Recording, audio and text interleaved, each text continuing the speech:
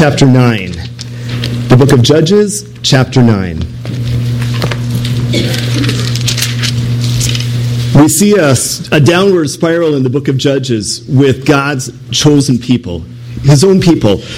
Of all the nations in the world, Israel should love him first and most. You agree? I mean, God has rescued them over and over. He has created them as a nation. He has taken them out of Egypt from 400 years of slavery through 10 dramatic plagues, the crossing of the Red Sea, the food, the bread in the wilderness, the manna in the wilderness, the water from a rock, 38 years after Mount Sinai of providing everything so their shoes did not wear out, their clothes did not wear out. They had everything in the wilderness. Even though they were disobedient and they just circled around for 40 years, God provided every single need they had. Their response, because of God's grace, should have been one of adoration and worship. True? They should have followed the first commandment and have no other gods. But you know, they were just like us, or we are just like them. They found that they did not want the true God of Israel to bring them the joy and peace that he would provide. They sought joy and peace with the gods of the Canaanites. So as they entered the land, God made it really clear, drive them out.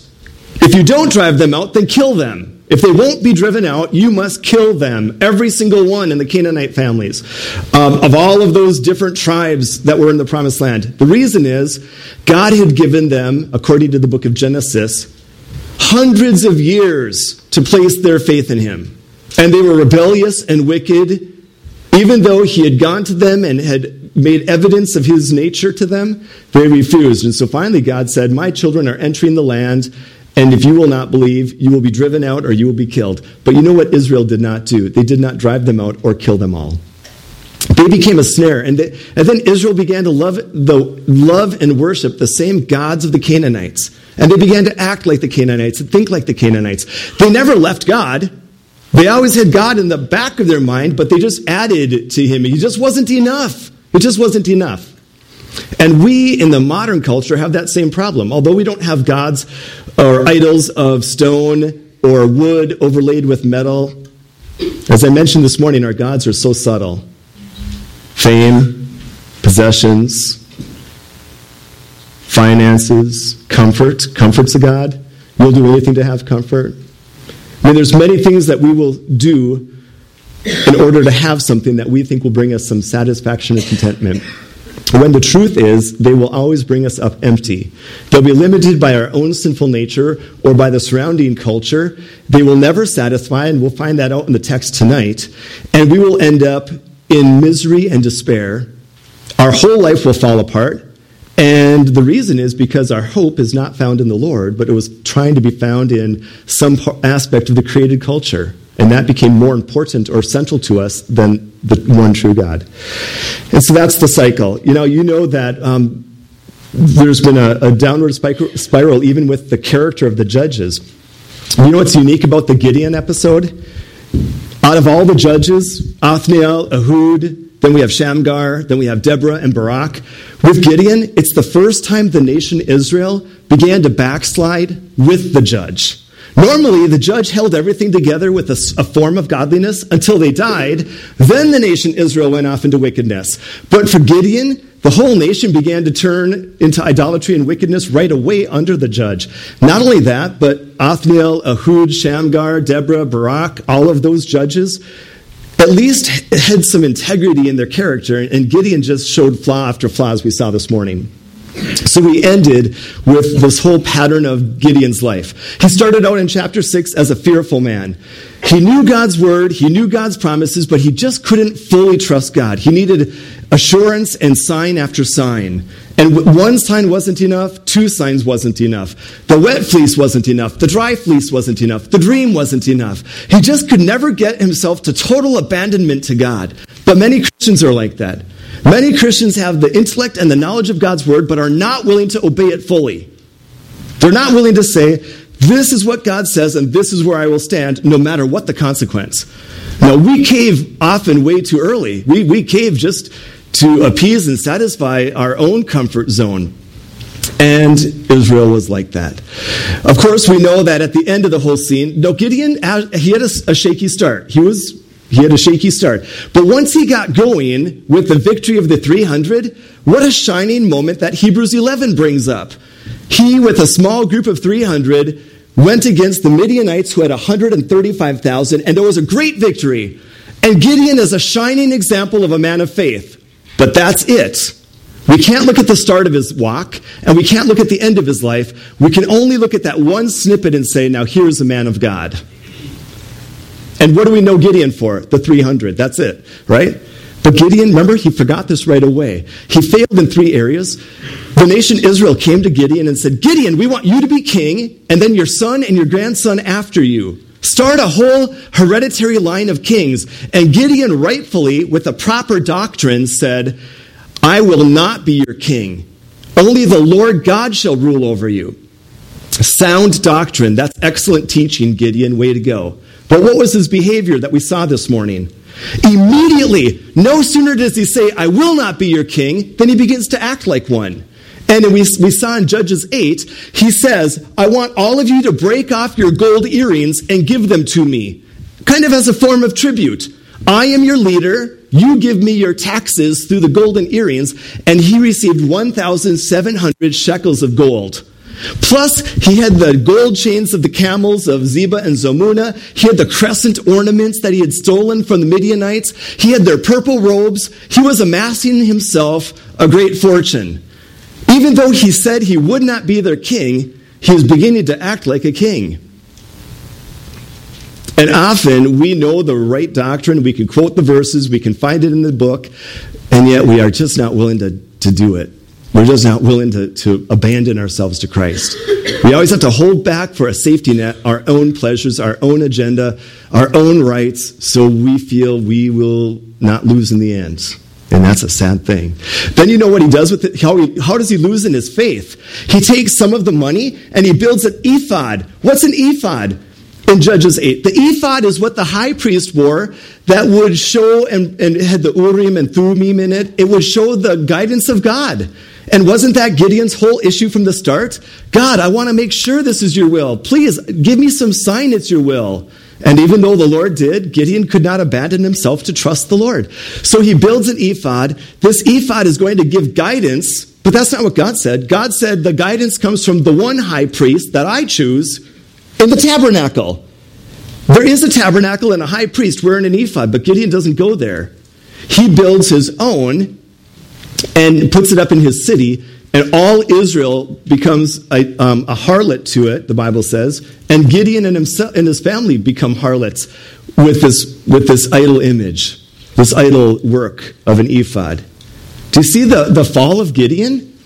And then finally, he totally fails in his family. Even though he says he's not a king, he now is acting with the guidance of God with the ephod. He's got a massive treasury as tribute and tax from the people, and he has 70 sons from many wives. You want to gain influence? Marry a lot of women. You can impact a lot of families when you are the husband of many women, and he probably had women all over the country that he was having children with, so he has 70 children, plus he has a concubine, a slave woman in Shechem, and she bears him a son named Abimelech, and Abimelech means what? My father is king. So if you say you're not going to be the king, but you name your son, my dad's the king, what's really going on in your heart? Right? This book of Judges is a good heart examination. Because we can fall into idolatrous ways. We can begin to love the world without even realizing it. Well, let's take a look at Judges 9 for our time this evening. Let's pray. Father, as we look now at the story in the life of Abimelech, help us understand why you gave us a whole chapter about one of Gideon's sons. What can we learn, Father? Teach us through the power of the Holy Spirit, through his ministry of enlightening our eyes. And then we pray for his power to obey, that we would not live without your guidance, without your word, and without the power of the Holy Spirit. Help us to not love the world wrongly, that we would not adore and have affection for those things which ultimately will destroy and bring nothing but misery in our lives. Keep us a holy and a set-apart people for your glory and honor, Father. We pray in Jesus' name. Amen. So Judges 9, here it is, everybody. It's a long chapter, but we're going to take our time. We're going to walk right through it. And as we walk through it, I'll read sections and we'll talk together here. Verse 1 of Judges 9. Everybody knows Abimelech now, right? It's Gideon's son. Gideon has 70 sons plus Abimelech. And Abimelech is not from a wife. It's from a concubine, like a slave woman that he has a relationship with. God's word says, then Abimelech, the son of Jerubbaal, that's Gideon. Jerubbaal is Gideon's kind of pagan Canaanite name. Then Abimelech, the son of Jerubbaal, went to Shechem, that's where his concubine mother lived, to his mother's brothers, and spoke with them and with all the family of the house of his mother's father, saying, listen to what he said, please speak in the hearing of all the men of Shechem. Which is better for you, that all 70 of the sons of Jerubbaal reign over you, or that one reign over you? Remember that I am your own flesh and bone. Okay, now he's being really sneaky, isn't he? Gideon is not a king. He died now. Gideon's dead. He had never set up any of his sons to be king. And now Abimelech is seeking something that God has not given him. Abimelech is seeking power.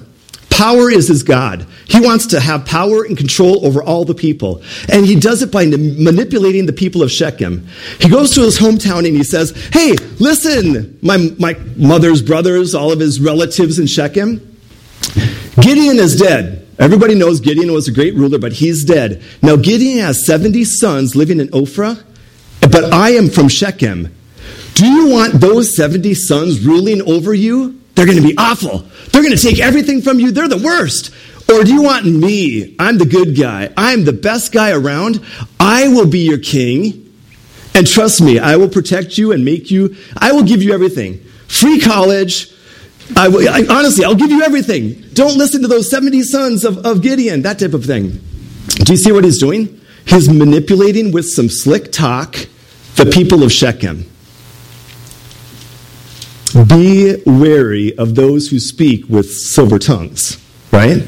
We tend to listen to and grab onto any promise that somebody gives us, even though there's nothing to substantiate it.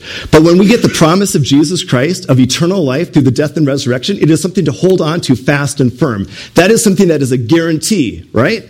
So why would we hold the cross loosely and then all of this other stuff tightly when it should be the other way around? All of this earthly stuff we should hold with a loose hand and hold tightly and fast to the cross of Jesus Christ. But Abimelech, he sways the masses, and it says in verse 3, and his mother's brothers spoke all these words concerning him in the hearing of all the men of Shechem. So his own brothers now begin to talk to everybody in Shechem. Hey, you guys, we want Abimelech to be our ruler. We don't want any of the 70 sons of Gideon to come over and take control. We got to do something about this. It's a big emergency. National emergency going on. It's either Abimelech or those 70 evil sons of Gideon. The Bible says at the end of verse 3, and their heart was inclined to follow Abimelech. For they said, he is our brother. Hey, we'd rather have somebody from Shechem ruling over us than Gideon's sons of Ophrah. Right? Okay, we understand. Here's where it gets awful. Not only does Abimelech manipulate the people of Shechem, he now is going to slaughter Gideon's sons, his own half-brothers. He's going to slaughter with a treasonous motive. Look at this.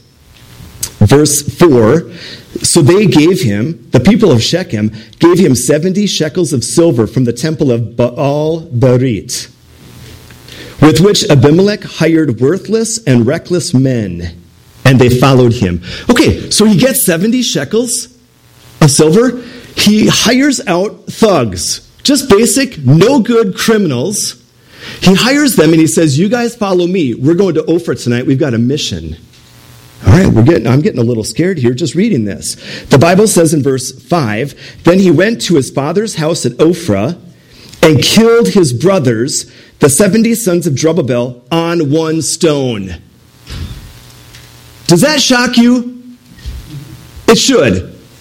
He killed all 70 brothers on one stone, which to me tells me he killed them one at a time in front of each other. Takes Jether, the oldest. Here's your stone. By the way, I personally think it's a wine press stone, which is where God first appeared to Gideon. And now at that same wine press, because of Gideon's lack of faith and following God, his son Abimelech is going like a maniac. He's like a Hitler. Listen, he takes one son, kills him. Takes the next son, kills him. While the rest of the 67 are watching, the third one gets killed. The next one, and they're all watching their brothers until the 69th one. 69 sons are dead, and they're looking around. Hey, where's Jotham? He's the youngest. He's gone. Somebody's got to find Jotham. We got to kill that last one. Jotham escaped because he was hiding. Can I tell you what's alarming about this text, everyone? To show you how bad it was in the time of the judges, you read nothing in the scriptures that Israel was outraged. There's no outrage. They are morally anesthetized. How do you say it? Anesthetized. That's it. That's what they were. They were morally deadened. There was, you guys, I have read this 100 times now. The more I read it, the more I think, where was the outcry? Where were the people saying, stop killing Gideon's sons? This is not right. Nobody is saying a thing. How many babies are being aborted in our country every single day? Honestly. And now they want to kill the baby after it has been born, saying that it's still part of an act of abortion? Where's the outrage? Where's the cry of, this is morally wrong? This is murder. I'm talking to my high school students in my Bible study about issues like this. Now that we keep covering the gospel over and over, but now I'm adding other things, and we're talking about life, and I'm explaining how a baby in a mother's womb is life. From conception, it is life. It is a living, breathing baby, human life. And for abortion to happen, you have to murder that life. And my students who were unsaved, and probably some are still unsaved, they are outraged at abortion now. And I'm like, why weren't you outraged in August? They're like, well, we didn't think through this. We just listened to what people tell us. You're Abimelech. You're just listening, you're getting people. That's what the world is. The world is an Abimelech telling people how to think, and people are not even thinking truth and righteousness. We should be outraged with what is going on. I'm talking about it all. Same-sex marriage, we should be outraged. The breakdown of the family, it's going to destroy our country. God is going to judge our country. He has no choice. He has to. There is no choice. But we sit passively back saying, Lord, come in the rapture. Come tonight so I have to deal with anything else. These people, because I'm like that. Lord, bring the rapture. I don't want to have to deal with this mess. I'm outraged, and you ought to as well. But look at what the rest of the text says. In verse 5, the end of verse 5, but Jotham, the youngest son of Jerubbaal, was left because he hid himself. So the last one is alive. Praise the Lord. And all the men of Shechem gathered together, all of Bet Milo, and they went and made Abimelech king beside the terebinth tree at the pillar that was in Shechem. Abimelech should have been condemned. He should have been condemned to death. He was coronated as king. This is what was going on in the days of the judges, when everyone did what was right in their own eyes. You know what is going on in America today? Everyone is doing what is right in their own eyes. If it feels good, do it. You cannot tell me otherwise. You cannot tell me I cannot do anything. I have rights. However, if you believe in Jesus and the Word of God, you have no rights at all. Keep your stuff to yourself, and we don't want to hear about it, because that is not anything that have to do with life. But if you ever tell me I can't do something, you are totally wrong. I mean, this is the culture. We are living in the days of the judges when everybody is doing what's right in their own eyes. Now, let's talk about the next section. We move from that horrendous scene to Jotham. There is a voice. There is a voice that is opposed to Abimelech. It is Jotham. Now look at verse 7. Now when they had told Jotham, now Jotham knows 69 of his brothers are dead. He went and stood on top of Mount Gerizim and lifted his voice and cried out. Are you guys familiar at all with Shechem? We don't have a lot of time, but can I tell you a little bit about Shechem? Shechem is a little village. It's a big village now, but it's a village that's nestled in the valley of two mountains. Mount Gerizim is one, all right? And then This is where Jotham is, and then Mount Ebal is the other. So there's two mountains, Mount Gerizim and Mount Ebal. Do those names sound familiar? In the Old Testament, right before these days, God told Joshua, when you come into the promised land, gather everybody at Shechem, and then have 6 tribes on Mount Gerizim and 6 tribes on Mount Ebal. And then the 6 tribes here are going to give the blessings on Israel if they obey your word. And then these 6 tribes will shout out the curses if they don't obey your word. It's a huge place of God's word and truth. So now at Shechem, Jotham gets up on Mount Gerizim. He runs up there. He gets everybody in the village down below. He gets their attention. He's like, I am Jotham, the son of Gideon. I am the only sole survivor of the murderous rampage of Abimelech. And then he says, I have a story for you. He tells them a parable. Actually, we would call it a fable because you have inanimate objects that are talking. Here's what it is, verse 7. Now, when they told Jotham, he went and stood on top of Mount Gerizim, and he lifted up his voice and he cried out, hey, praise the Lord for the one voice that will oppose the culture. We need that in America. We need men and women to stand up and say, enough, this is not right. We don't find that, but we need to find that more. I mean, we do find it, but we do need to find that more. Here's what he said. Listen to this fable. Listen to me, you men of Shechem, that God may listen to you. You know what that tells me? Even in the midst of all this horrifying news, there's grace. Shechem, the men of Shechem, if you listen to what I say about truth, and you respond with repentance, with brokenness, then God would hear you when you cry out to him. Otherwise, if you're going to be hard-hearted, God has no choice, but he will destroy you. But isn't it neat? He says, men of Shechem, listen to me, and if you listen and respond appropriately, then the God of heaven will listen to you. What a beautiful story that God is willing to listen to his rebellious creatures. Here's the story, verse 8. The trees once went forth to anoint a king over them, and they said to the olive tree, so do you picture the trees are trying to anoint a king? They said to the olive tree, reign over us. But the olive tree said to them, should I cease giving my oil with which they honor God and men and go to sway over trees? You know, olive oil is used for anointing. It's used for medicine, light in the wick candles. It's used for soap. It's used for cooking. I mean, it's got many good purposes. So the olive tree says, I will not rule over you. I'm busy doing good and useful things for God and man. The trees said to the fig tree, you come and reign over us. But the fig tree said to them, should I cease my sweetness and my good fruit and go to sway over trees? Because the fig would be used as a sweetener for cakes and desserts and all sorts of foods. And it was a delicious treat anyways. It was just good food to eat. And the fig tree says, no, I will not reign over you. I'm busy doing good for man. And then verse 12, the trees said to the vine, you come and reign over us. But the vine said to them, should I cease my new wine, which cheers both God and men, and go to sway over trees? It sounds like the people are desperate for a leader. And they, at this point, are now willing to follow anyone. Be careful. Look at what happens. Verse 14. Then all the trees said to the bramble. That's what the New King James says, bramble. Do you know what the word is in Hebrew? Thorn bush. Where did thorns come from? The curse in the Garden of Eden. Uh-oh. Are they about to do something foolish? Are they about to pick the wrong man as their ruler? A bramble bush, a thorn bush that comes out of the curse of the Garden of Eden? So they said to the bramble, you come and reign over us. By the way, can I ask you a question? What good is a thorn bush?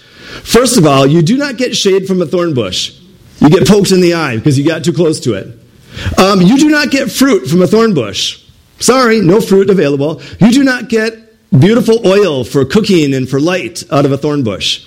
All you get from a thorn bush is a quick and rapid fire or a sharp poke in the eye. So the trees said to the bramble, we'll take you as our king. And the bramble said to the trees, if in truth you anoint me as king over you, then come and, listen to this, take shelter in my shade. Do you know what this politician is doing?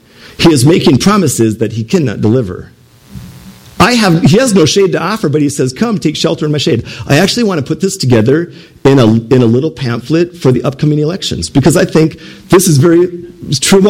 Listen, you choose the wrong person for our offices in our nation, And our nation goes a certain way that we will suffer from. It is true. You come and make promises that you cannot deliver. Here's what's going to happen. If not, let fire come out of the bramble and devour the cedars of Lebanon. That little thorn bush is going to emit fire, and many will die. All right, that's Jotham. Basically, what is Jotham saying? Let's read it. He's got a challenge and a curse. I've got to hurry up here. So verse 16. Now, therefore, if you have acted in truth, by the way, Jotham means God is truth. If you have acted in truth and sincerity in making Abimelech king, and if you have dealt well with Jerubbaal, which they haven't, and his house, they murdered him, they murdered all the children, and have done to him as he deserves, for my father, Gideon, fought for you, risked his life, delivered you out of the hand of Midian, but you have risen up against my father's house this day, and killed his 70 sons on one stone. And you made Abimelech, the son of his female servant, king over the men of Shechem, because he is your brother. If then you have acted in truth and sincerity with Jerubbaal and his house this day, then rejoice in Abimelech, and let him rejoice in you. But if not, if you've been bad about this, let fire come from Abimelech and devour the men of Shechem and Beth Milo. Let fire come from men of Shechem and from Beth Milo and devour Abimelech. Meaning, they're all going to get destroyed. Abimelech will destroy the people, and the people will destroy Abimelech. Of course, verse 21 is a smart verse. Jotham ran away. He ran away and fled.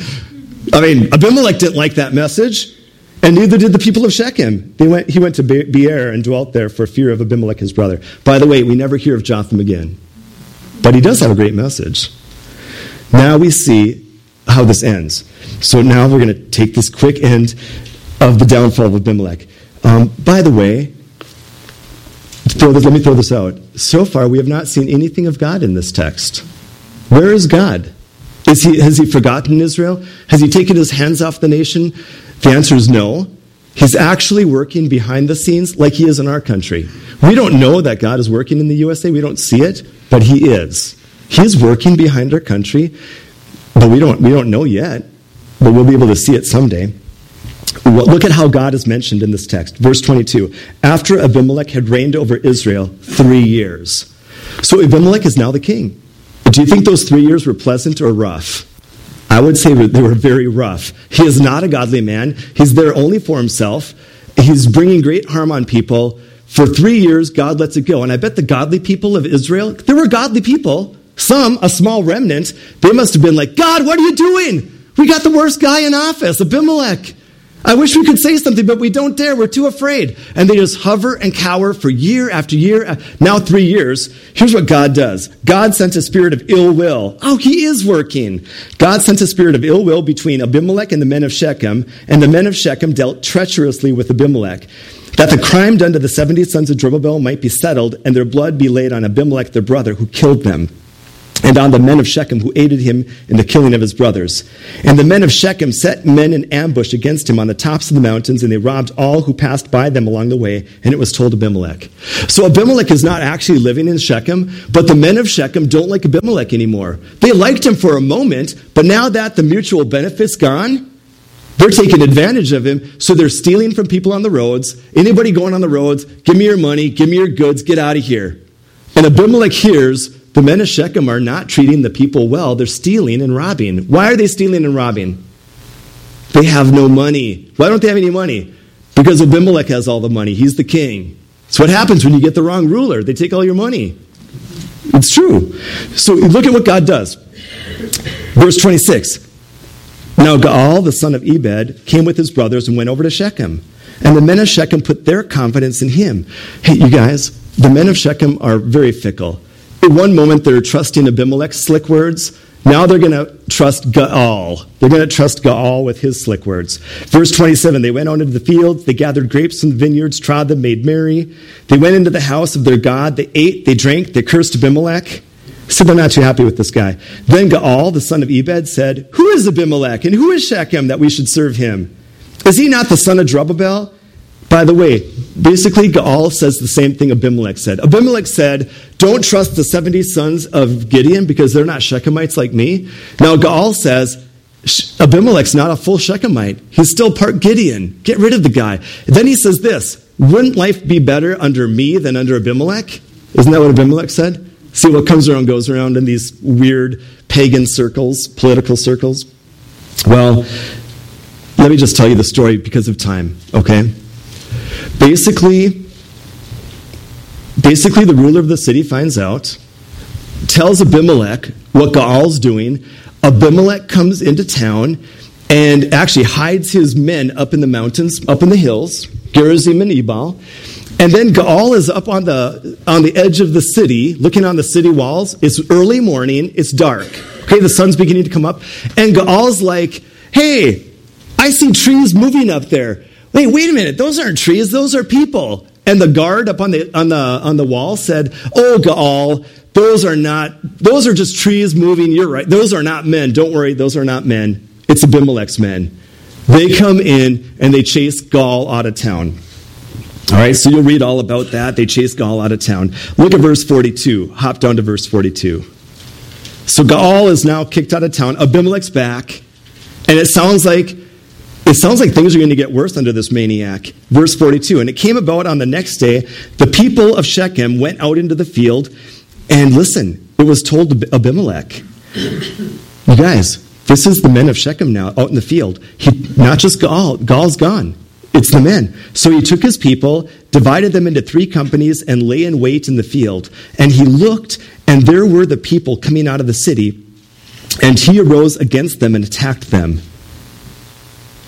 You guys, the people were out working in their fields, and Abimelech just goes out and ravages the men and kills them in the fields. He is wicked. He is power hungry. He is living without God in his life. Verse 44, then Abimelech and the company that was with him rushed forward and stood at the entrance of the gate of the city. This is Shechem. And the other 2 companies rushed upon all who were in the fields and killed them. So Abimelech fought against the city all that day. He took the city and killed the people who were in it. And he demolished the city and sowed it with salt. How many thousands died that day? Now remember, Abimelech is whose son? Gideon's son, the great Gideon, has brought forth a son, Abimelech, who is a monster. He has now killed, he has chased Gaal out of town. He has now killed and leveled the whole city of Shechem. Verse 46, now when all the men of the tower of Shechem had heard that, they entered the stronghold of the temple of the god Berit. And it was told Abimelech that all the men of the tower of Shechem were gathered together. Then Abimelech went up to Mount Zalmon, he and all the men who were with him, and Abimelech took an axe in his hand and cut down a bow from the trees, and took it and laid it on his shoulder, and he said to the people who were with him, what you have seen me do, make haste and do as I have done. Okay, is this making sense? You guys, Abimelech goes out to the field, and he cuts a bow off of a tree, puts it on his shoulder, and he says, all right, all of you men with me, do the same thing. And so everybody's got an evergreen branch on their shoulder. And he goes to the tower. Look at what God's word says. Verse 49. So each of the people likewise cut down his own bow and followed Abimelech, put them against the stronghold, and set the stronghold on fire above them. All these people are trapped in a tower. There's a fire burning at the base, and the entire tower goes up in flames, so that all the people of the tower of Shechem died, about 1,000 men and women. Can you imagine the screaming as the fire engulfed them and burned their bodies? 1,000 men and women in this tower. I would say this is pretty brutal. Hey, this is what happens when a culture forgets God and doesn't respond to the gospel. Is there any questions about why there's school shootings? Is there any question about why there's office place shootings? I mean, it's Abimelech stuff happening all the time, isn't it? Somebody's angry, I got fired, my girlfriend left me, I'm going to shoot up the school, shoot up my workplace. Hey, this is what happens when a person's heart is without the Lord and without the gospel. It is just a natural result of the sin of man. It is the wickedness of man's rebellious heart. Do you think it's going to get better or worse for these people or for this country? Worse, right? Until the Lord comes back. Sadly, we need to pray. We need to pray and we need to be faithful to witness. Look at verse 50 as we end the text. Then Abimelech, oh no, he went to Thebez and he encamped against, listen, you guys, what did Thebez ever do? They're not people of Shechem. It's a whole other city. Probably they showed some support maybe. And now Abimelech is on the rampage. He's going to kill everybody in that city. So he encamps against Thebez, and he took it. But there was a strong tower, another tower, a strong tower in the city. And all the men and women, listen, all the people of the city fled there and shut themselves in. Then they went up to the top of the tower. They are trapped. And the monster Abimelech is probably going to burn them down. If they're going to burn them in the tower, they're going to be dead before nighttime. The Bible says in verse 52, so Abimelech came as far as the tower and fought against it. And he drew near the door of the tower to burn it with fire. Can you imagine? He's got the branches and the flames ready to go. Oh, but wait. God is at work. I want to meet this woman. Verse 53. But a certain woman dropped an upper millstone on Abimelech's head and crushed his skull. Then he called quickly to the young man, his armor bearer, and said to him, draw your sword and kill me, lest men say of me, a woman killed me. Which guaranteed now that we all know a woman killed him. It's in God's word. So his young men thrust him through and he died. And when the men of Israel saw that Abimelech was dead, they departed every man to his place. This woman, everybody's panicking. The fire is beginning, the smoke is beginning to smell up at the top of the tower. This brave woman, has anybody ever held an upper millstone of a flour grinder? Okay, I could take you to Israel and have you pick one up. It is no easy feat. This was a woman that had some strength. She picks up this upper millstone. That's the part that crushes the grain into fine flour. And she lifts it over. He's right below her. Can you picture this? The millstone's clunk. Down he goes. And everybody's like, we almost died today. Isn't this the conclusion of what did the fable say? If you trust Abimelech, because of what you have done to Gideon and his family, if you trust Abimelech, you will get burned. And Abimelech, you also are going to get burned in return. And did they not get burned? All of Shechem died, and then Abimelech died. See, that's just tragic. It is just horrifying what man left to himself will do. Do you see now, what you want to know? Do you see the greatness of the gospel? Do you see what the gospel does? The gospel transforms the human heart. The gospel changes our heart. It changes our affections. It changes our direction. It liberates us. It frees us from the idolatry of sin, the enslaving of sin that would drive us to act like this, because this is bound up in every man and woman on earth. This evil heart of unbelief is possible of a Christian even. A Christian can act like Abimelech. Somebody asked me this morning, it was a great question, do I think Gideon's in heaven? And the answer is yes. Even though he really didn't have a lot to show, that is God's grace. If you place your faith in Jesus Christ, you are granted eternal life apart from your works. Do you think Gideon's rewards are great? Who knows? Probably not. But he's in heaven, because heaven's not based on what we do. It's based on what Jesus Christ has accomplished for us.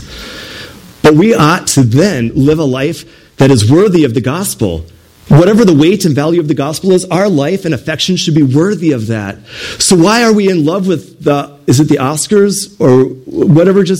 Why are we in love with the pageantry of the world? When all it will do, and if that's all we had, it would drive us to this. We'd be burning each other's houses and stealing from each other and killing each other like crazy. That is life without the gospel. Dark. No wonder why they cried out, we need a Savior. And that's why we say, thank you, we have a Savior. He has rescued us. He has brought us from darkness to light. Now, can I say one last thing as we end? Thus God, verse 56, thus God repaid the wickedness. See, he was working. God repaid the wickedness of Abimelech, which he had done to his father by killing his 70 brothers. And all the evil of the men of Shechem, God returned on their own heads. They all died in that tower fire. And on them came the curse of Jotham, the son of Zerubbabel. Listen, everyone, I'm so glad I'm not God, because if I was God and that was Israel, at this point in the book of Judges, I'd be like, okay, I am done with you all. I'm not playing this game anymore. You can all die. And I'll start over. Or I won't even start ever again. Just let everybody perish. But God is a God of grace. Do you know what he does? He rescues Israel again and again and again and again. And they get worse. And you think this is bad? You think this is bad? Wait till you get to Jephthah. The judge Jephthah. You think that's bad? Wait till we get to Samson. Man, he'll trade anything for a night with a woman. I mean, he is absolutely the least godly man you could choose in the Bible. But yet the Bible says Samson is a man of faith. Okay, he is. We have to agree with that. It's God's word.